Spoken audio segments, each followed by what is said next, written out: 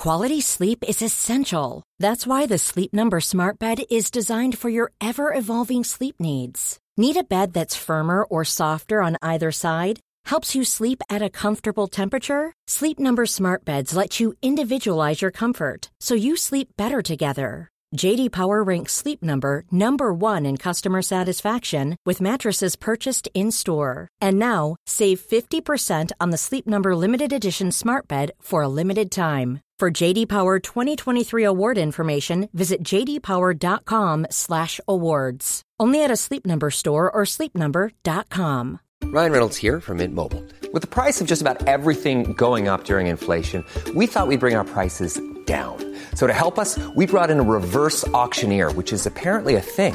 Mint Mobile Unlimited Premium Wireless. How to get 30, 30, how to get 30, how to get 20, 20, 20, how to get 20, 20, how to get 15, 15, 15, 15, just $15 a month? Sold! Give it a try at mintmobile.com/switch. $45 up front for 3 months plus taxes and fees. Promo rate for new customers for limited time. Unlimited more than 40 gigabytes per month. Slows full terms at mintmobile.com. You know, I think I'm probably naturally quite extroverted. And I think alone time for me really does create space, not only to recharge, but also to make sense of what's happening day on day for me. Because there's often a lot going on in life for most of us. But I think often, particularly as a therapist, you're carrying a lot. And for me, the alone time is where I make sense of a lot of the processing of what's going on. So it's hugely important. I mean, without it, to be quite honest, if I didn't stop for my own alone time, I would really struggle, I think. I've got my own internal barometer. I know that I'm starting to get tired or exhausted when I just become grumpy and irritated and annoyed by the smallest things. And for me, that's always a giveaway. You know, it's like my other half snores too loudly. Suddenly that can be the end of the world. Or someone pulls into your parking space just before I'm about to go into it, and then suddenly it's like I've gone from 0 to 10 really quickly, which is not a normal state for me. But when that sort of stuff begins to happen, I kind of have to stop and kind of do my own check-in and think, okay, it's time to bring this down a few notches. Time to be alone.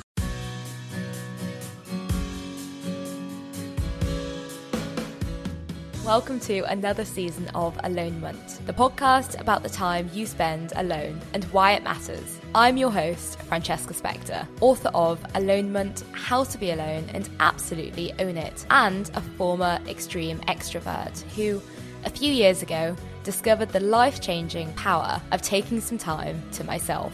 On this show, I interview fascinating people who can give inspiration and practical advice on how to make your alone time the best it can be. Because when alone time isn't lonely, it's alonement. This week, I'm delighted to welcome my guest, Owen O'Kane, previously an NHS clinical lead for mental health. Owen is now a psychotherapist and a best-selling author. His books have all sorts of intriguing names, like 10 Times Happier and 10 to Zen. But when I saw the title of his latest book, How to Be Your Own Therapist, my ears pricked up. This is a podcast about alone time and how to make it better for everyone. And given that therapy is something which many of us consider valuable, but let's face it, remains hugely expensive and inaccessible to many of us, I thought that self-therapy, as Owen describes it, sounds like a brilliant use of one's alonement. Before we get to the episode, I want to give a big shout out to this season's sponsor, Flashpack, a travel company for solo travellers in their 30s and 40s, providing boutique group adventures all around the world. There's trips to Bali, Morocco, Sri Lanka, Japan. The world is your oyster.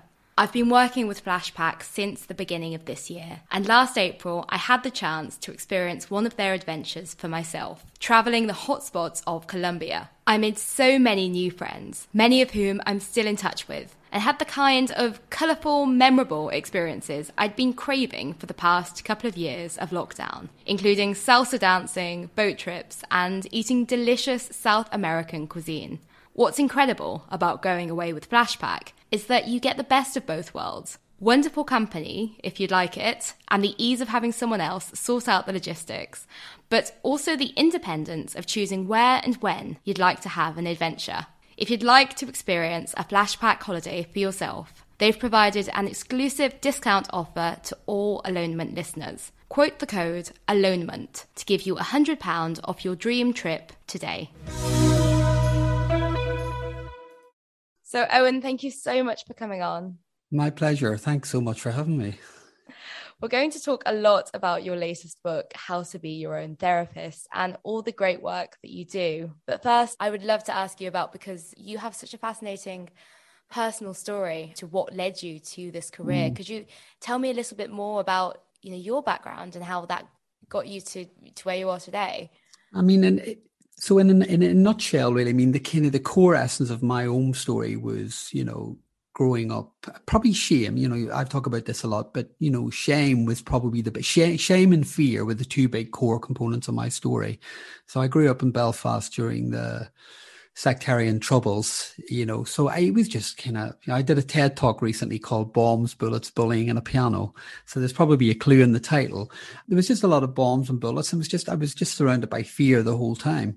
So it's a really scary place to grow up. So I think inherently, I didn't realize I was anxious until I moved away to London and got out of it. When I got away, I suddenly realized, oh my God, I was on threat mode the whole time, looking out for threat or danger. And that was a permanent state up until I left in my early 20s, because I grew up, during that period. I was born in the heart of the troubles when they started. So it was my entire experience and right through my teens. But I also, I'm gay, and I talk very openly about my sexuality, and that was very difficult to come out. I didn't come out until my early 20s. So I really felt a lot of shame. I'm Catholic, Irish Catholic and gay. I mean, so there's a recipe for shame, if you've ever heard one. And I think all of that. So when I kind of crash landed into my adult life, I suddenly realized that fear and shame were the two big components of my story. And I didn't really know what to do with it. And it was only as I started to do my work. So the first half of my career, I worked in palliative care. So I wasn't always in psychotherapy. So my approach was medicalized in the first half of my career. And I worked predominantly with people who were terminally ill. And that really changed the landscape of my life about what makes a better life. Because you were working with it in this most privileged position of working with people as they were dying, but really learning a lot about what makes a better life. And there was a real teaching in that. I did that work for nearly 10 years. And that led me to then train to be a psychotherapist, because I didn't feel equipped to deal with a lot of the psychological distress that I saw in my day-to-day work. And then training as a psychotherapist then started me off, not only in my own journey, but it got me to look at life generally. And I guess really I've had, it's probably nearly 30 years experience now of both physical and mental health, and just looking at, watching people struggle and suffer.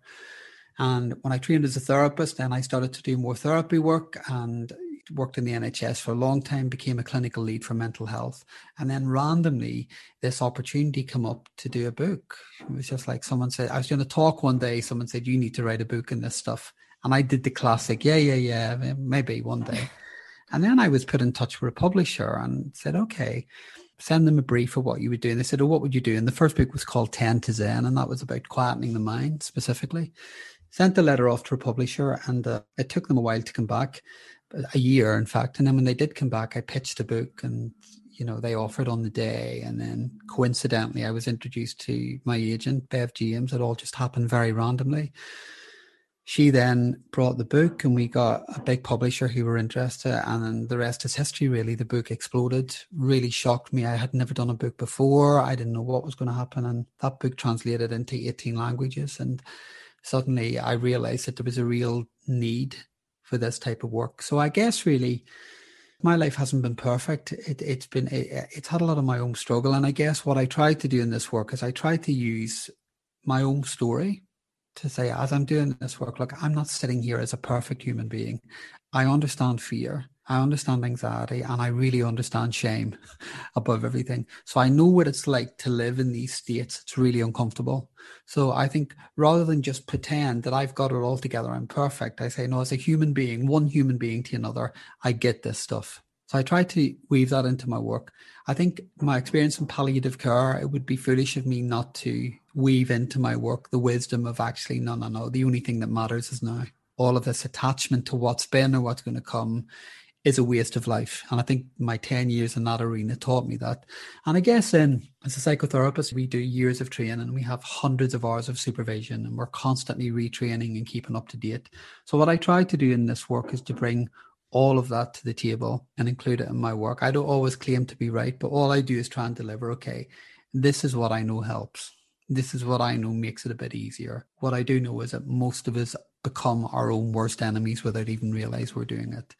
And I also know that often the solutions are way simpler than we realize. So I guess unapologetically, all of that story, this is a really privileged platform. I'm sure you feel the same doing the podcast. I think life's given me an opportunity to use this platform in whatever way I can. And I think, well, look, if that reaches more people, whether through a podcast or a book or a talk or media, whatever I'm doing at the time, if I can use all of that to make things a little easier, even if one word of what we have said today resonates with someone or lands or makes them feel a bit easier or makes them feel a bit more hopeful, then I've done my job and we have done our job today. And I think this is kind of what it's all about. It's just about, okay, how do we all ease human suffering in some way? I think for me, it's no more complicated than that. The rest of the stuff, like any human being, if I get tied up in how's my book doing or what's coming next, or, when I start getting into that arena and that territory, it becomes messy and I don't like it. Whereas actually I'm getting much better, just kind of thinking, okay, what's today? Just do my work, do my job, show up and do what I have to do and just keep focused on that. That's a good zone for me to be in. And that's my favorite zone to be in. The moment I deviate off and then start to, am I doing well enough? What are other people doing? Should I be doing more? All of that bullshit that we do. It's human. It's the human mind. We'll go there. It's quite liberating actually to think, oh God, that doesn't work for me. So I just come back to center really. Yeah. Show up, do my job, do it to the best of my ability, trust the process, let it go. And that works perfectly for me. And maybe that's a good analogy for all of life really. Just show up, do your best and let the rest go. I think it is, yeah. I think they almost seem like radically separate skill sets, the whole, the sales, all of that stuff. I think that, ultimately, what you're doing, you were doing it driven by genuinely caring for other people and genuinely wanting to make that difference. So the idea of focusing on that is just sort of counterintuitive, right? I think it has to be, but we're all human beings at the end of the day, and we're human beings. We have ego, and we're driven by others. We all are. It's part of the human condition to compare, to want to be better, to self-monitor, all of these things. But I'm not saying there's anything wrong with that. There's nothing wrong with wanting to be better and to do more and all of that stuff. But I think often what I see in clinical work on a day-to-day basis, I just see people really struggling because that wasn't perfect, or I wasn't the best, or I wasn't the top, or I wasn't good enough. And it's just like all of these judgments and comparisons and difficulties that we create because we buy into them. I think actually, what about the simplicity just coming back? Do you believe in what you do? Then that's enough. Are you showing up? And I think there's a big difference here. When I talk about letting go, I'm not talking about giving up. Because someone challenged me recently on that, and it was a really good point. When I talk about letting go as a concept, it's not about, that you just throw it all out to the universe and trust it's going to happen. Because I think that's bullshit and it's dangerous because, we have to get up and we have to commit. We have to take ownership for the responsibilities. Whatever the arena we work in, we have to show up and we have to deliver and we have to be our best, whatever that is. Doesn't mean that it's perfect. We just show up and be our best in that day. Or maybe sometimes we can't be our best and that's okay. But it's the showing up and then following your values. Am I doing what makes sense to me? Am I following my values? Am I doing what I'm fired up by? Am I doing what I believe in? And I think if you can answer yes to all of those things and then just kind of say, okay, the rest will look after itself, then in my experience, it does. Trust me in this, honestly. When I try and control it all, I think almost like we tie ourselves up in knots.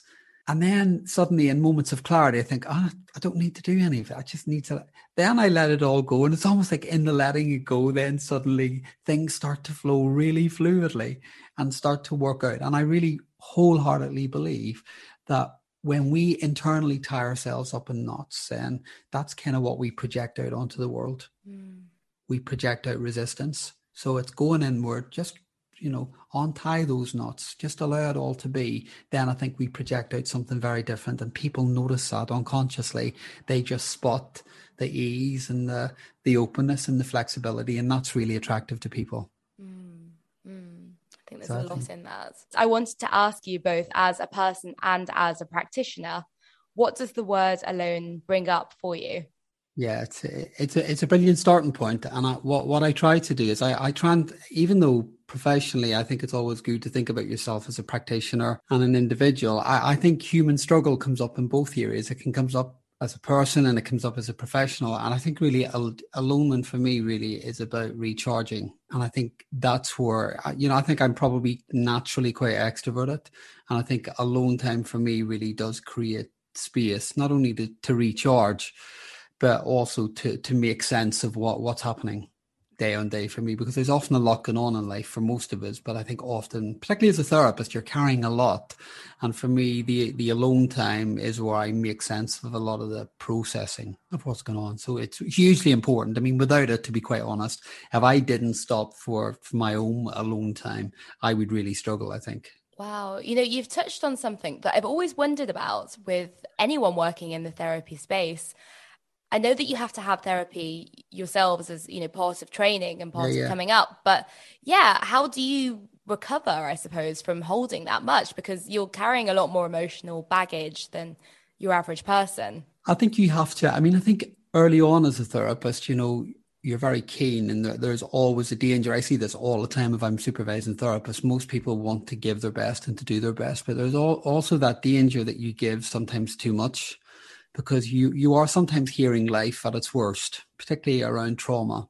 And you absorb that as a human being. Of course, you cannot hear awful stories and not be impacted by it. And if you're not impacted by it, then you shouldn't be doing the job, because then you've completely disconnected.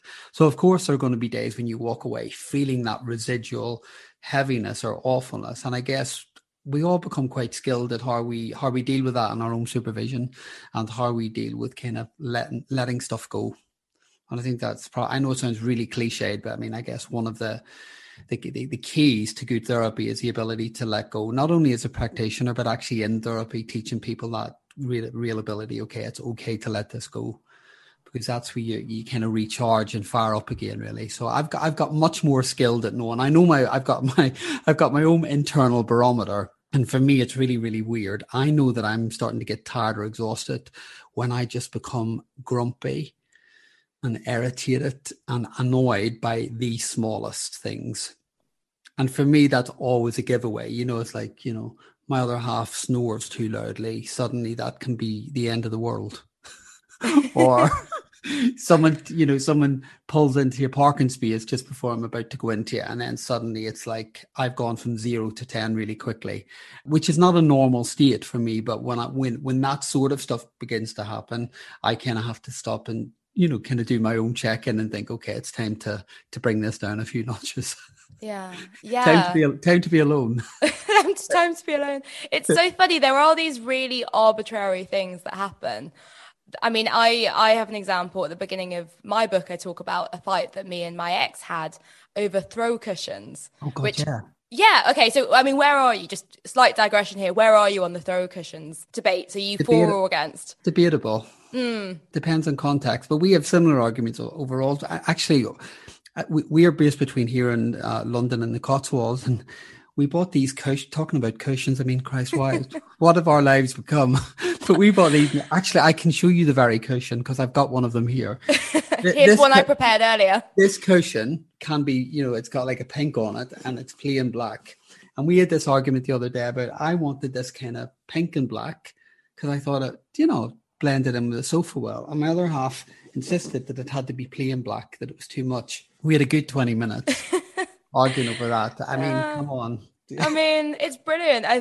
Just to describe this cushion for anyone, I don't think we'll be using the whole of this on social as clips. So obviously this is a audio first format. This is a cushion covered in like pink thunderbolts, which is just, I'm with you actually, and I think that looks a lot better to sort of have as a vantage point on a couch. I think plain couch and then exciting cushions. Hello. Yeah. Well, there we go. 2-1. But it's so funny how we have these arbitrary I don't know, like bickering, whatever. And it's so funny because the line I use, it's not about the throw cushions. Maybe it's not about the Thunderbolts, although I can get why that would be polarizing. It never is. And you're spot on there. It's never really about any conflict or any arguments. When we get into difficulties in life, it's very, very often never about what's in front of us. It's often about how we internalize what's happening and what it means to us. And it's one of the huge things about this book, really, how to be your own therapist. It is about becoming really skilled about observing and acknowledging what's going on for you, because often, we're all in this kind of autopilot, going through the motions and get up, get out of bed, go to work, do all we have to do. And very often we're not stopping to check in at any level at all. I was saying to somebody recently, it's almost like getting into a car without doing any of your safety checks before you start driving away. We are just all on autopilot, going at speed a lot of the time. And I think we need to know, you need to understand what your emotional state is. You need to know how you're reacting, because the moment you do that, then you regain a sense of control. You can think, oh God, this has really evoked a strong feeling in me or a strong reaction. And here's where it gets really interesting. Often what we're reacting, we're joking about cushions, right? But it's never really about that at all. And it's often about something that we haven't dealt with. And I think most of us carry loads of stuff from our past that we've never really dealt with properly. So, of course, the moment in our adult life when a conflict comes up or someone disagrees with you, or you feel that you're being undermined or not heard, it triggers old stuff of not being heard or being undermined or being bullied or whatever the context might be. And suddenly you become that person again. So in the moment, it's never about the pillow. It's about the fact that I'm not being heard. Or I'm not been listened to. So we then play out the script over and over and over again. And I guess what therapy helps you, I think good therapy helps you to do, is to know and hold responsibility for, this is my stuff. Yes. And I can manage that. And then, and I think there's great power in that, because then you're not at the mercy of other people's behavior, and you're not at the mercy of what happens in the world. You can then take real responsibility for saying, okay, I get this. I don't like this feeling, but I understand why I'm feeling it, and that's one of the, I get really excited when I talk about therapy, because I do fundamentally believe it can be life-changing. The therapist won't change your life and the book won't change your life. But actually, I think some of what is in there, if you decide to take some of it on board and work with it, then it can truly make significant changes. Yeah. And, I love that line in your book where you say this book won't change your life. And I think that as a best-selling author and a psychotherapist, that's an amazingly sort of non-profiteering approach to take. But do you know what? I did a radio interview about 2 weeks ago, and it was Rob Rinder, the Judge Rinder. And he joked with me before we started doing the interview, and he said, hard to be your own therapist. He said, why didn't you just write hard to make yourself redundant? He said, you're a therapist and you're telling people how to do it themselves. You're like, that's like, okay, well, I'm just going to make myself redundant. And actually, it's not, because I think for years, every time I've worked with a client, I will always at the beginning start off by saying to clients, I don't like working with them longer term. And by that, I mean, I don't want to be with a client for 10 years, and I'm sure they don't want to be with me for 10 years. My goal is to always empower someone to be their own therapist by the end. So my ending with most clients is, look, I hope I don't see you again. And I mean that in the best possible way. And if I do, that's absolutely fine. Life happens. But the job of good therapy is to empower someone to walk away thinking, actually, I don't need someone. And I can do this, and I can manage independently. Now, that doesn't mean that some people might need elongated. And I want to be really clear about this. The book isn't a replacement for therapy. Some people will unquestionably need to do work, and some people might need to do work for a few years because of the extent of trauma and difficulties. And that's absolutely fine. But I think within this book, what it can give people is the tools to, on a day-to-day basis, get on with life and live as fully as possible. We're not here to be miserable and to struggle all the time. And I think we can become really attached to that feeling that, it's just felt shit, pardon my French, for so long that it just becomes a normal state, and we almost become attached to that. And my argument is, no, that is wrong. Most people can be much happier than they are. And I think, that realization can firstly surprise people, but actually it can also wake them up to think, actually, God, I can be happier and I want to be happier, well, then stop getting in your own way. And that's what therapy is. It almost gets you out of the way. Yeah, yeah. And you distinguish between that therapy and self-therapy as well. But I guess what you're saying here, you're using therapy as like an umbrella term for them both. But why do you think both are important? Because I imagine even when you have people coming to you, having formal therapy with you, that you're asking them to go away and do their own self-therapy alongside that. Absolutely. Because, I mean, it's a bit like if I don't, do you, I assume you go to the gym and all that sort of stuff and exercise and, you know, well, like if you do that, I try to do it when I can. I mean, God, I sometimes go to the gym and I spend more time, you know, I think if there's a steam room or something there, I'll think I'll do a little bit of that. It's much more appealing, but it's a bit like when you go to the gym, isn't it? You know, if I've got a personal trainer or something, they'll do an hour's work with me, but you know, there'll be real clarity about you need to do more than just the workout. You know, you're going to have to put the work in during the week. And it's exactly the same in therapy. You know, that 1 hour is only a part, you know, of the work. You know, 95% of the real work goes on between sessions. It goes on in everyday life. And I think that's one of the travesties of, I see people using therapy and they just rock up thinking it's a chat, you know, a nice little chat once a week. And then they go away again. Well, if that's therapy, then it's not good therapy. And it's not going to help them, because therapy is, it's you know, it's more than just a talk. It's a changing the way you respond, the way you think, how you manage your emotions, who you surround yourself with, the choices you make in your life. Therapy is a complete overhaul of your life. And that means between sessions that you're doing the work. And that is the hard part, you know. I often think of therapy like it's like a wrestling match. You know, it's the beginning. I think most people come to therapy half hoping that you're going to sort it all out for them. And then, you know, a few weeks in, there comes that part where the person realizes, God, I've actually got to do a bit of work here. I've got to dig deep. And that's how it should be, because that's where the strength and power comes from. And when you kind of get over that little wrestling match and you get over the other side, then people really start to flourish and build and reclaim their life. Reclaim your life. It's a great phrase. And I think it is, I suppose, almost like even reclaiming it back from your therapist to an extent, because I don't know why this has popped up in my head, but I'm thinking of how I remember reading that Britney Spears has her PT that lives with her, and then I think this was before I think she's married her PT now or something, but she had a PT. That's what I need to do. I need to marry a PT. Dreamy, yeah. No, this is a good approach. That would be a money saving approach. But no, so she had this in-house person. I think, you know, J-Lo, the likes of like J-Lo, Beyonce, all have this situation where they have a trainer living with them, and they're able to effectively outsource all of their exercise. For most of us, we say, okay, I can afford like 1 session a week or whatever. And then you kind of, if you have to move around otherwise, but you can effectively do all your exercise with a PT.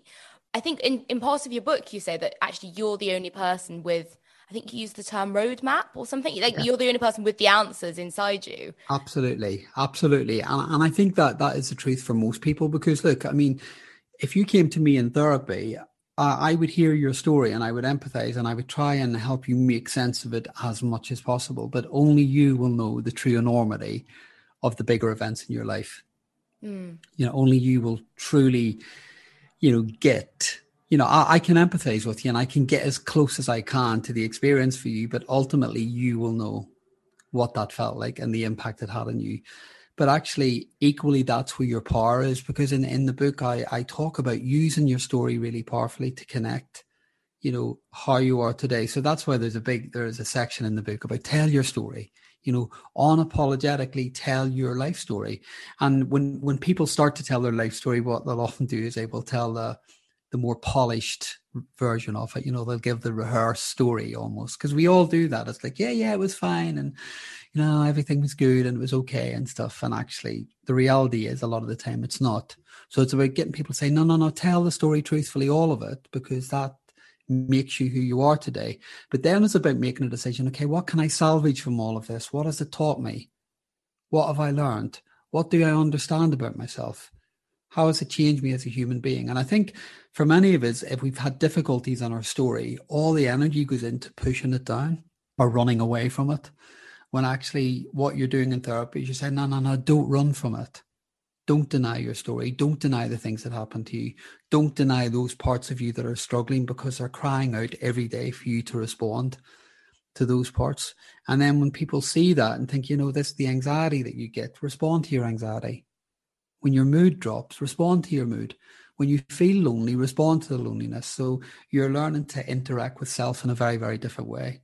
And it's almost like, God, I can't even believe I'm saying this out loud because it sounds so mushy, but it is almost like you're finding like an internal best friend, that no judgment, it doesn't matter.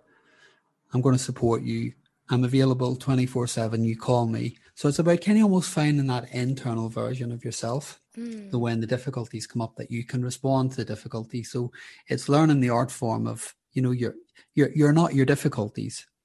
You're not these feelings. You're not these thoughts.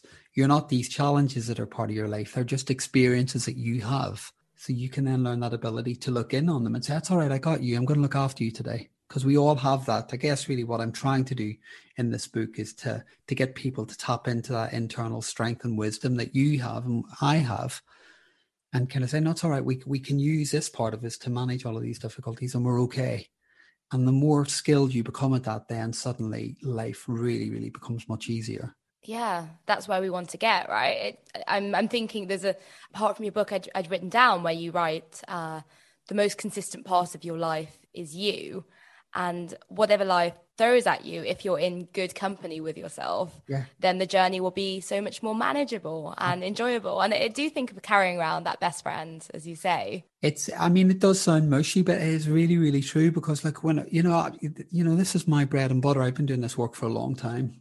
And when you sit down with people in a room and you hear hundreds and thousands of stories, and regardless of what the story is, or regardless of who the person is, it doesn't matter. The one common thread that you get all of the time is people just treat themselves so badly, regardless of what's happened in their life. When you start to sit down with people and you hear that, I'm just a loser, I'm pathetic, I'm stupid, I'm ugly, I'm not good enough, or I'm just a waste of time. And sometimes they'll say it in a very tongue-in-cheek, or that's just who I am, or I can't change. People don't relate to themselves well some of the time, and they don't treat themselves well. And I think even if you get that right, even if you start working in that, you're halfway there. I mean, that's everything. My argument with a client is, I don't know if I told, you were saying earlier about hearing Fern's podcast recently, so apologies if I repeat the same story, but it's a story that always pops into my head. When I was in the NHS, I was working with a group for people with really severe anxiety, and the group were making pretty good headway. I mean, this is a powerful thing about sometimes working in groups for people that were really, really starting to make headway. And there was a lady in the group one day, and she said, I get all of this. I really get all of it. And I hear the information and I'm understanding it. And I'm trying to, I'm trying to communicate with my anxiety in a different way. And I said, okay, so I said, what does that sound like? And she said, well, I'm telling it this and I'm saying this and I'm, so she was saying all of the stuff we had worked on. She'd absorbed all the material. And I stopped her and I said, what is your tone towards yourself when you're saying all of this stuff? And then she then just started laughing and she like literally was screaming at herself. You will be calm. You can cope. And I said, but you're talking to yourself as if you're calling yourself an idiot. You're saying all the right words, but you're really annihilating yourself. So the language is there, but the tone. And she just stopped and she said, oh my God, you're right. And it was a real kind of moment in the group when everyone stopped and said, oh my God, I do that as well.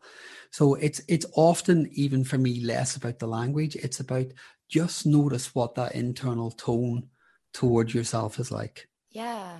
Above everything, get that right. Work on that. Are you being awful to yourself? Are you judging? Are you criticizing?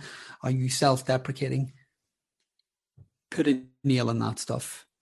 Before you even think about the techniques and goals and what I want, it's a waste of time. If your tone towards yourself isn't what it needs to be, which is basically compassionate, kind, flexible, open, reasonable, you get that right, everything else falls into place. And I see this in therapy all the time. I see people throwing in techniques, trying to do this, trying to do that. No. But the tone is still terrible. So I kind of think I can't emphasize how important that is. And for me, if I'm working with a client and they still deviate, and if I watch them do it in session and they give themselves a hard time and they self-attacking, I'll immediately interject and say, no, we stop. Just notice what you did. Okay, what would be an alternative way of looking at that? And we go back. So again, in the challenging that what you're doing is you're kind of basically reprogramming. Yeah. We're not going to do that. We're going to change this behavior. We're going to create new neural pathways that don't function in the way they're currently functioning. So it's, you're constantly evolving. And talk me through, because in the book, you have a really great practical sort of, 10 minutes a day of how to do self-therapy, which I love, because I always say with any sort of alonement adjacent, alonement-based activity, it can just be 10 minutes and that can change your life. So I love that you're kind of taking that. It is that approach of kind of listen.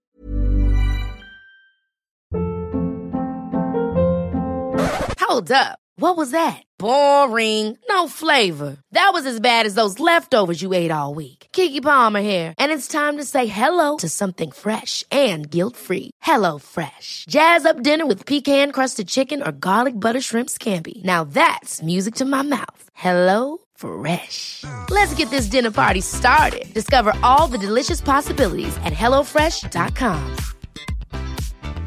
When you're ready to pop the question, the last thing you want to do is second-guess the ring. At BlueNile.com, you can design a one-of-a-kind ring with the ease and convenience of shopping online. Choose your diamond and setting. When you find the one, you'll get it delivered right to your door. Go to BlueNile.com and use promo code LISTEN to get $50 off your purchase of $500 or more. That's code LISTEN at BlueNile.com for $50 off your purchase.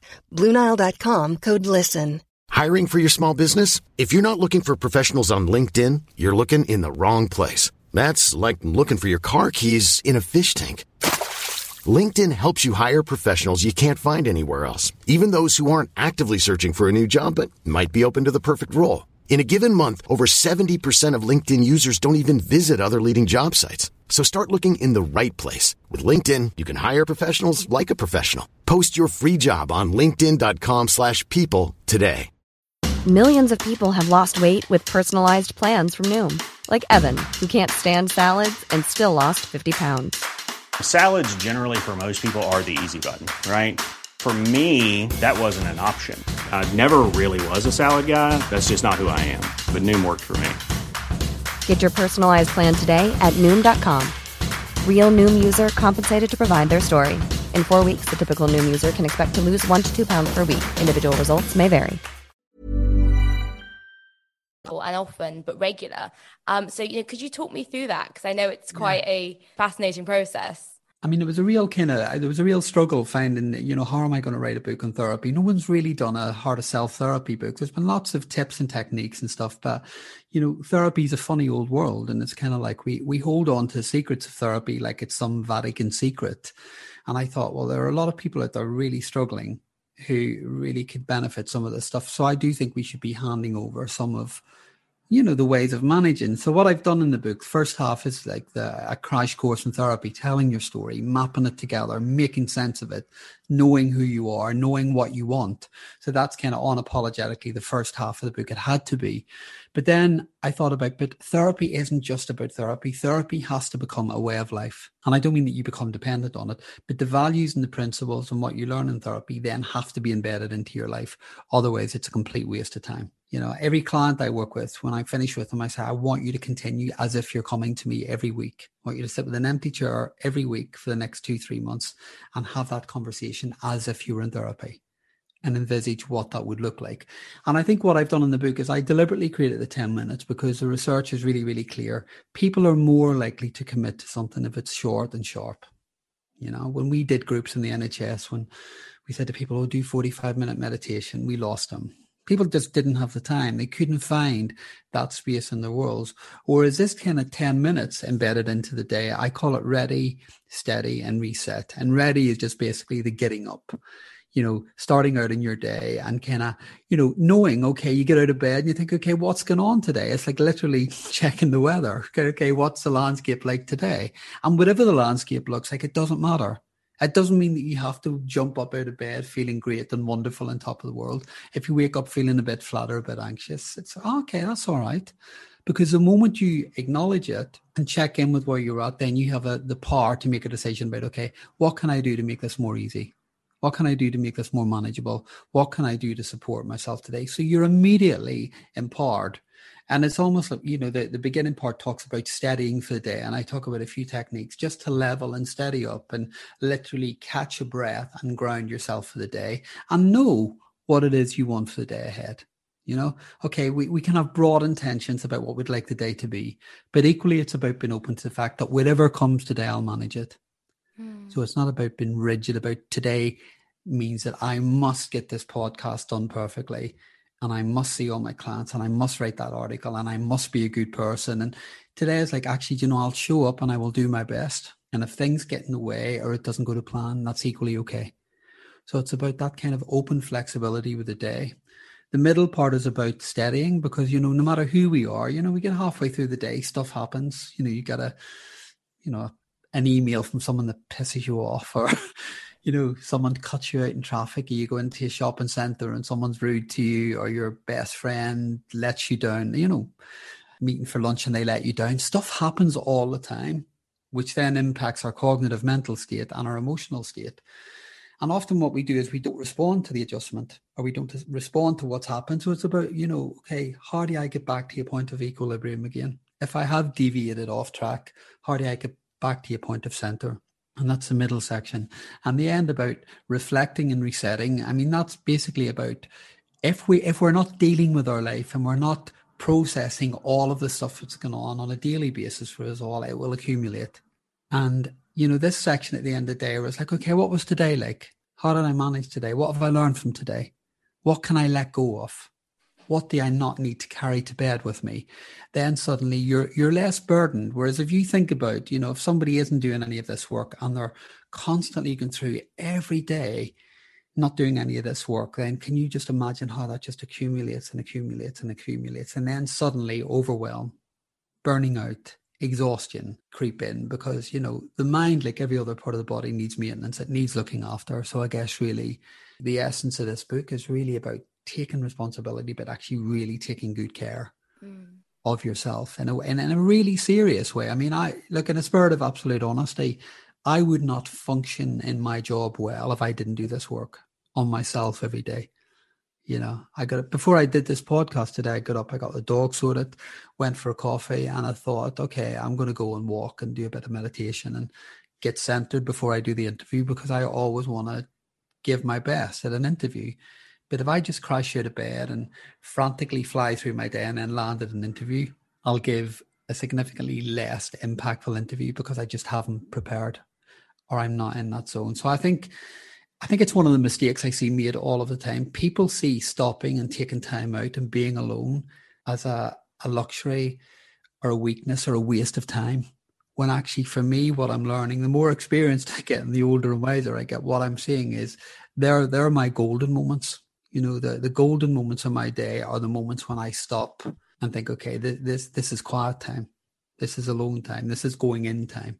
Because that's often where I find, not only do I find new stuff, but actually that powers me on then to be as good as I can be for the rest of the day. And I have been guilty of plowing through my day and not stopping and trying to be the best and trying to be everything and show up for everything and do everything. I've been there, done that, and it doesn't feel good. At this point, I'd love to give a shout out to this episode's sponsor, Duolingo, the world's #1 language learning app, which offers 100 courses across 41 languages. As my Instagram followers will know, I swapped my dating app habit for learning Spanish via Duolingo earlier this year. It's been so easy to fit around my day-to-day life, and 6 months in, I'm hooked on doing the fun, bite-sized lessons for just a few minutes a day. I love chatting to locals during my travels to Spanish-speaking countries, as well as continuing this enriching adult education journey daily here in London. The main Duolingo app is free and always will be, as the company mission is to make language learning available to everyone. However, if you'd like to try the ad-free version, Duolingo Plus, with lots of special extra features, then quote the promo code ALONEMENT for a complimentary 1-month trial. Download the world's #1 language learning app today. You keep coming back to this term responsibility, and it sounds, I don't know, it's so kind and actually so outward looking. And I don't think people get that much about alone time. I mean, I'm benefiting from having you here as a sparkling, brilliant podcast guest. So many people benefit from you, from the work that you do, from both as, treating them as clients and all the books that you write, all the broadcasting work that you do. And it's amazing to think that that's powered by taking that time back for you.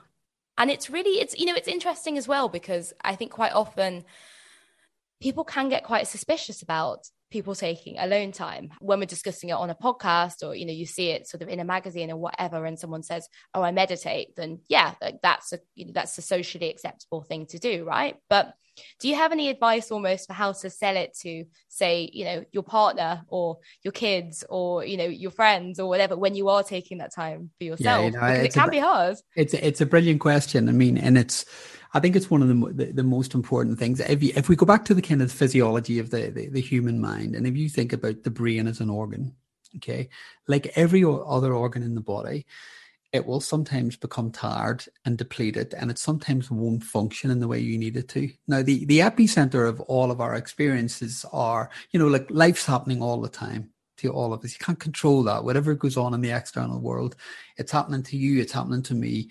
Very often we've got little control over what comes our direction. So the whole time we're navigating that, but also we're navigating, a massive amount of cognitions and thoughts every day. I mean, it's around 80,000 thoughts a day we have, and they can vary in nature, and very often they can be quite critical and negative in nature. Now, if you're not stopping to kind of slow, it's like, I think of it like, sometimes you think of a radio station. It's about thinking sometimes you're going to need to turn that volume down, or sometimes you're going to need to move stations, because it might be the station that you're tuned into. So, for example, if you get to your point of the day and you suddenly realize that your internal critic has come out, and it's like, and you're an idiot, how stupid were you? Look at your life. Look at how well everyone else is doing. I mean, all this bullshit, these stories that the mind creates. If you then suddenly tune into that, which of course it's very attractive when the ferocious mind comes out and starts delivering these narratives, it's kind of almost like you're a little bit compelled to listen. Like, oh my God, am I an idiot? God, am I a failure? And then suddenly you then start to overthink and engage. And of course the volume goes up. Whereas that ability to stop and be aware, okay, God, radio critical's out today, or radio catastrophes out today.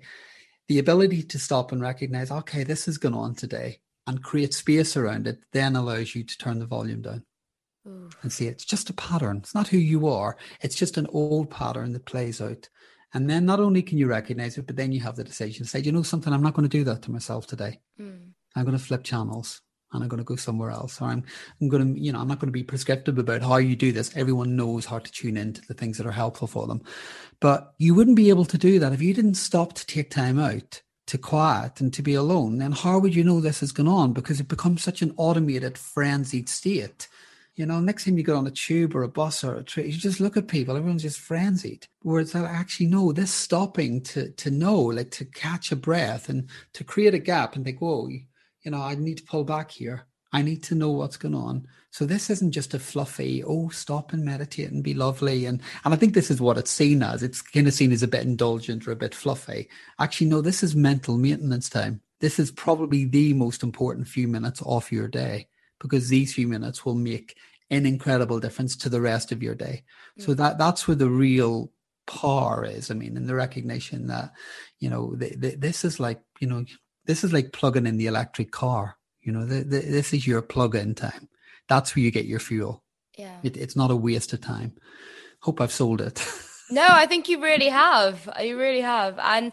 But shorthand, how are you going to sell it to the person that you're about to leave for 10 minutes to go and meditate, for instance? The question I will ask to anyone I work with, is, are you struggling day on day? Are you finding stuff difficult? Are you noticing changes in your anxiety and your mood? And of course, every single time people will say yes, And when people then say, yeah, I'm struggling, I'm not finding it easy, my question will always be, okay, how often are you taking any time out? I do this in corporate gigs. This might be a better way of answering your question.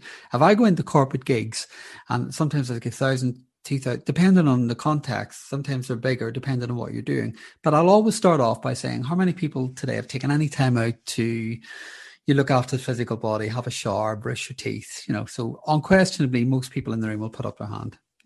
How many people today have, cooked some food, made breakfast, done all that stuff? Everyone puts up their hand. How many people today have spent any time in social media? Most people will put up their hand. How many people have spent even a few minutes today looking after their mental well-being? I normally get like 3-4 hands in an auditorium of 1,000 people. And then I'll ask a question. How many people in the room sometimes feel a bit overwhelmed and stressed and like it's all a bit too much? And of course, every hand in the room goes up again. And what I will always say is, well, the reason that's happening is because of the one thing that you're neglecting. And that is taking these moments out in your day to look after your mental well-being. And I think there is real truth in that. So when I'm really trying to sell it to people, say, if you're trying to avoid burning out, being stressed, feeling overwhelmed, then this time is going to be the most important moments of your day.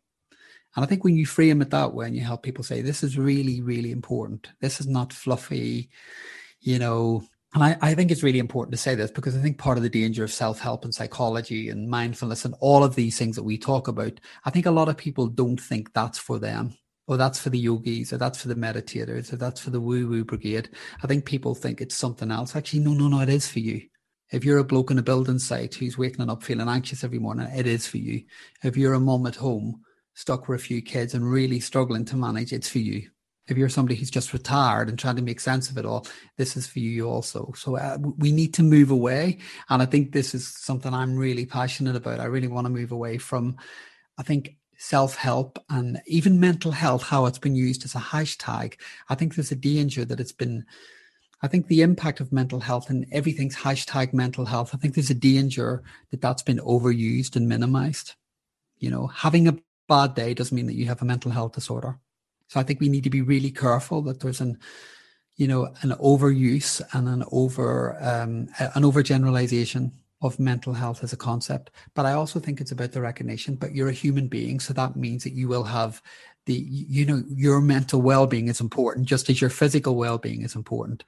And I think we need to get much better at moving away from the mental health and even all the stigma that goes with that, because I think that it's just becoming so almost cliched that it's putting people off. Yeah, absolutely. I think, we say, I'm going to, hashtag look after your mental health, but like how do you do that? I think it's so important to actually be able to read books like yours and have the practical tips on how to do that. And the fact it can just be 10 minutes. It doesn't have to be, using these lofty terms like mental health journey, or looking at the price of a therapist, or something seeming so impossible or sort of not for you.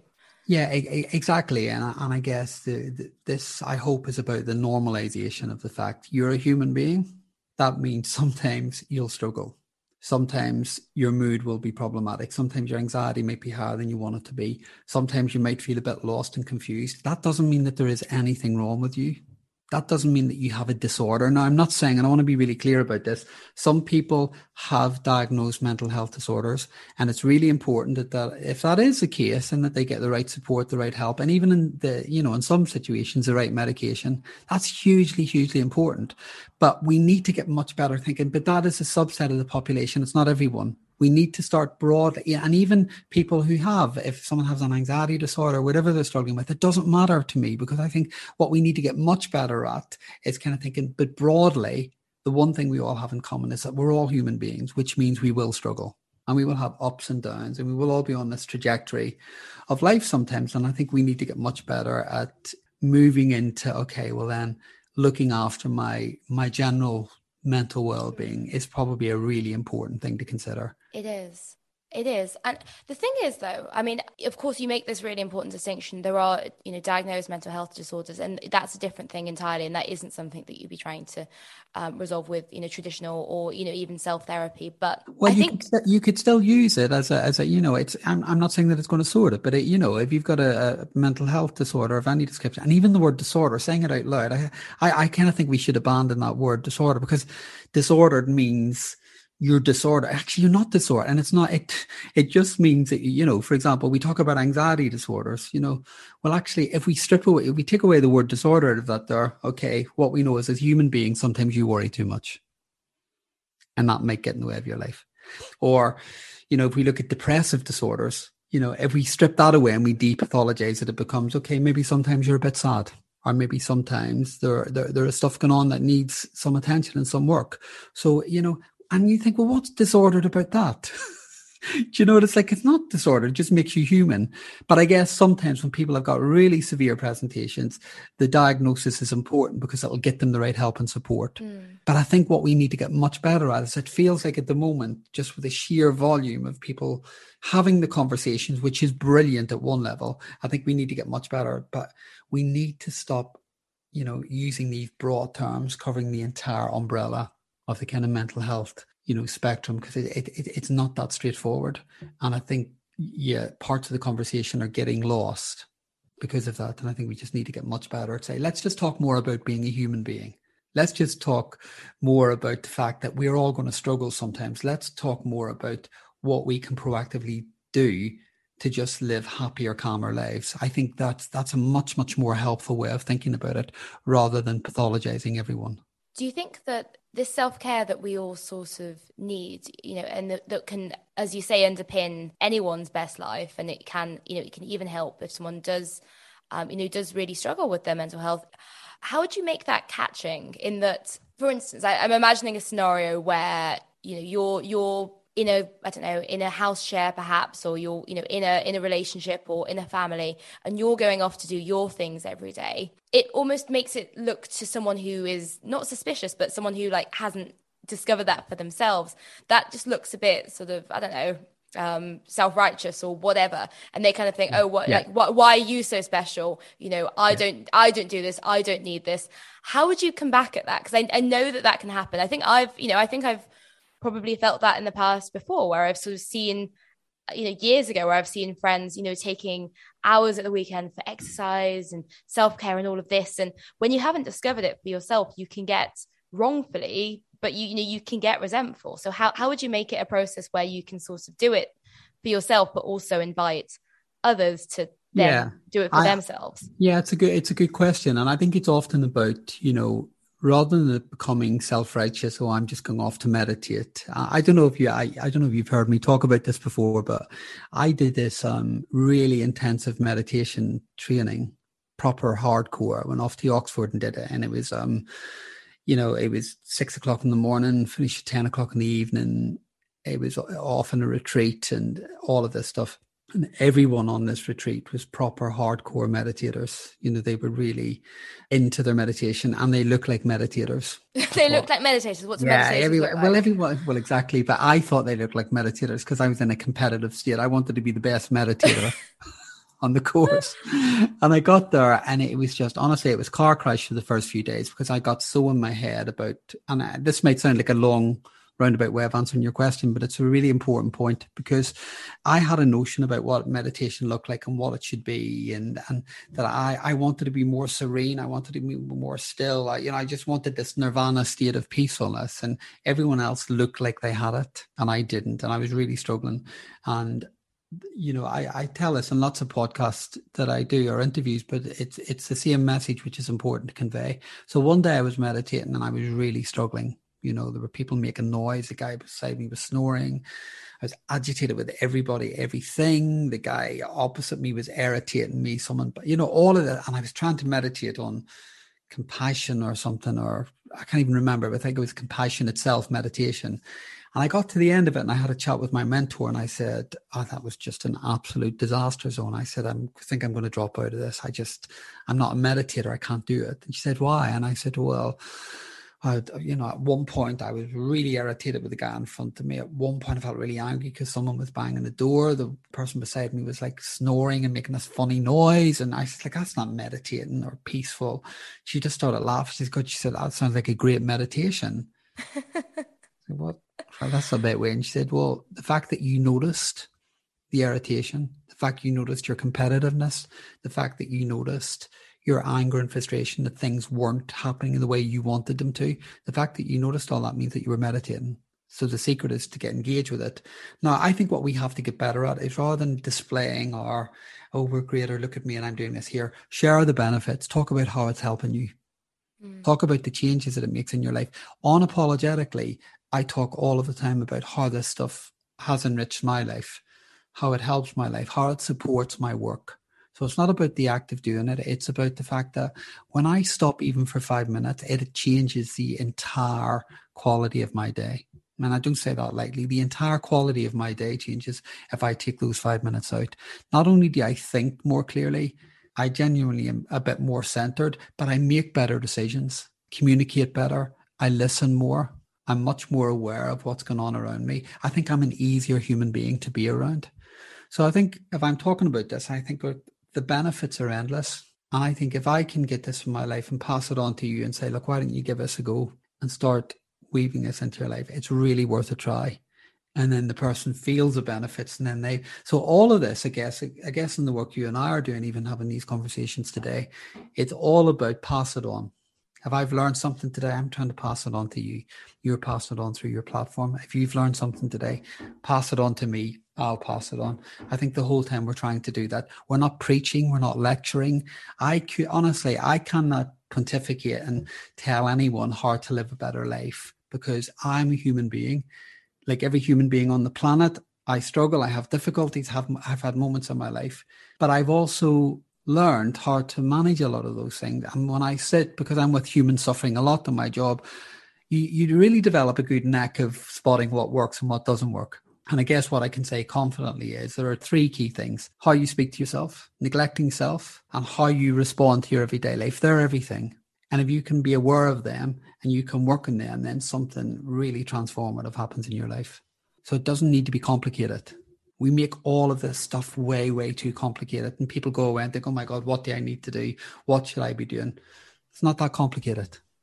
It's something I was discussing with the podcaster Emma Gannon, I think, when I was on. Oh, yes. I spoke to Emma recently. Yes. Oh, we're a very incestuous bunch as podcasters, aren't we? But yeah, she's so lovely, Emma. But it was funny because we were discussing, how actually it is amazing how all the things that are best for your self-care are very, very simple. But having the privilege of speaking to people like yourself who have, I can't even imagine how many years of training it takes to become a psychotherapist, and before that lots and lots. It's almost, you have to speak to people with that much experience to then be able to, only you have the authority to say that, almost, that actually simple is better.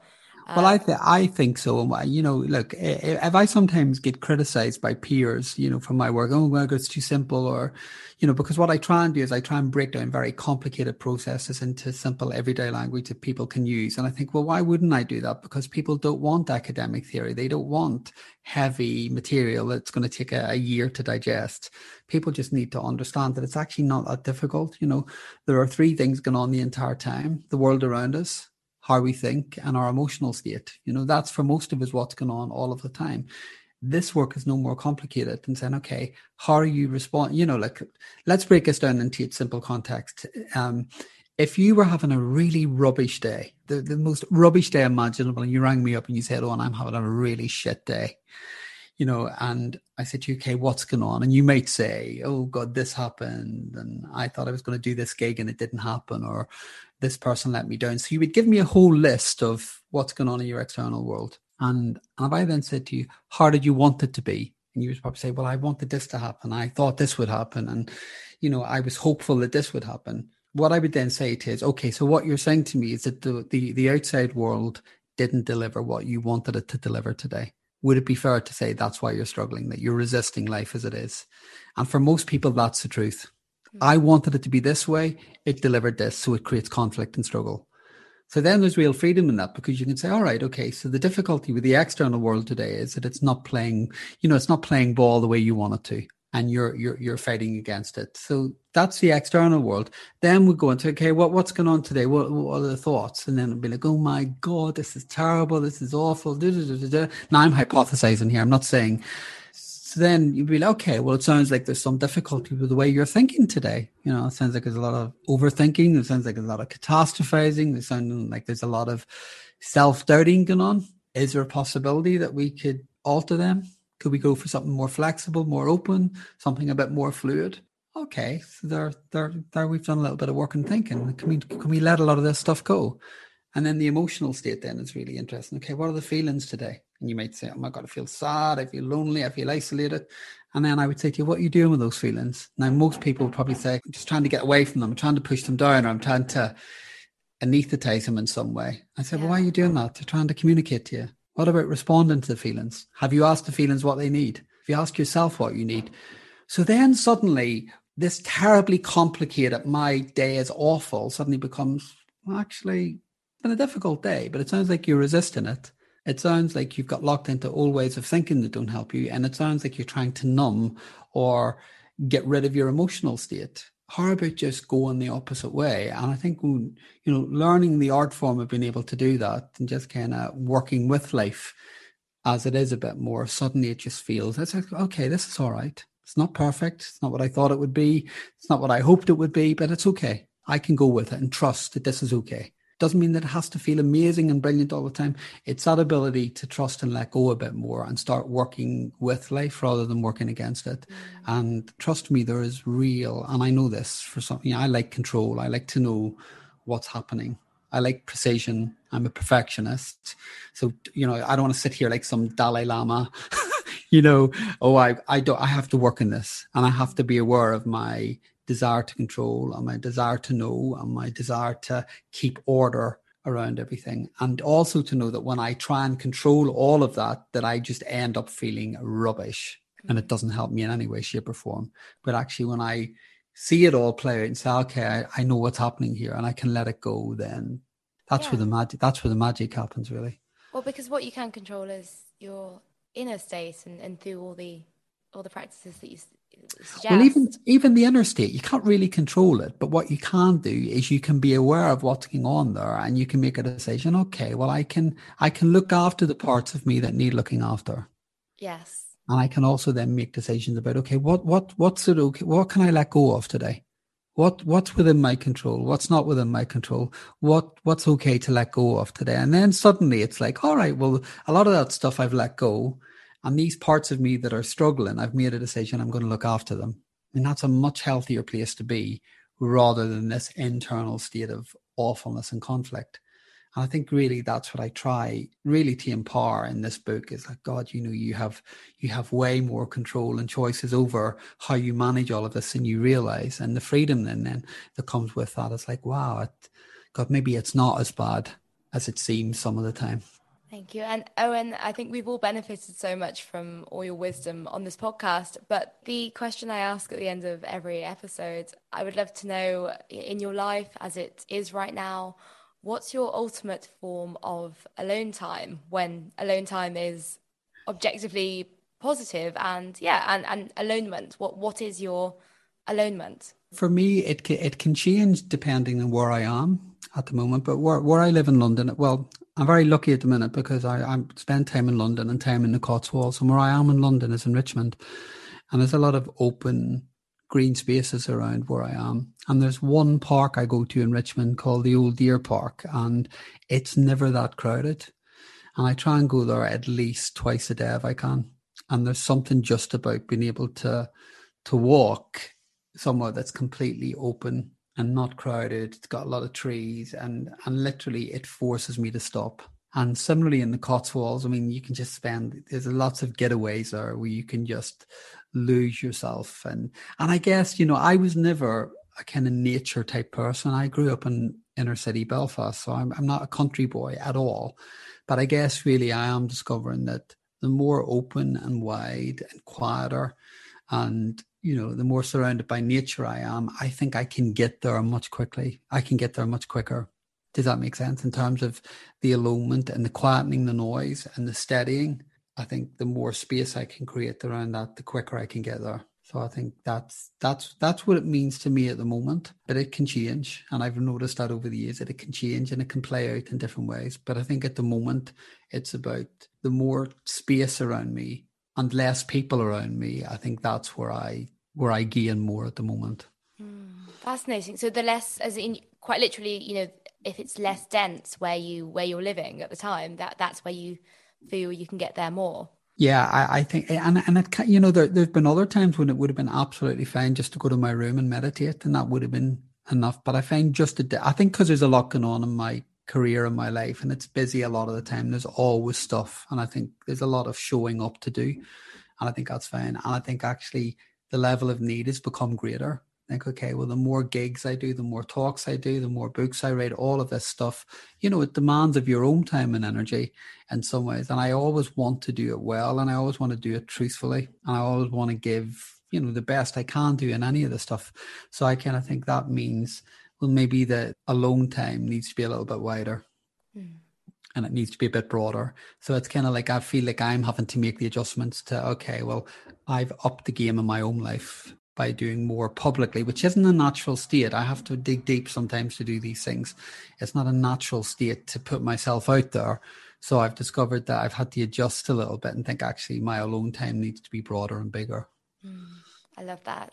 Yeah. Oh, Owen, thank you so much. It's been you're welcome. Joy. Yeah, I've really enjoyed it. And I hope, look, you know, I hope that even if one word or sentence in what we have said or chatted about today resonates, you know, I say this to every interview I do. If anything we have chatted about today hits you, like, you know, you get this knot in your tummy, or you feel like someone's punched you in the tummy, or it makes you sit up, or it feels like, oh my God, he's speaking to me. Then listen to that, because yeah, maybe I am in some way. So it's about the stuff that's resonated with you, then don't ignore it, listen to it, because actually there's probably something really powerful in there for you. It doesn't mean that it's going to be the entire conversation. It may even be one single line or one single thought, but okay, that's enough. Just work with whatever's landed and trust that that's actually where you need to be, and listen really carefully to that and see where it leads you. Thank you. That's such a wonderful message to end. You're welcome. My pleasure. Thank you so much for tuning in to this episode of Alonement. If you'd loved this episode, then you know what I would really love you to do is to share it with someone that you think would benefit. For now, that's all from me, and I'll be back next week with a brand new episode.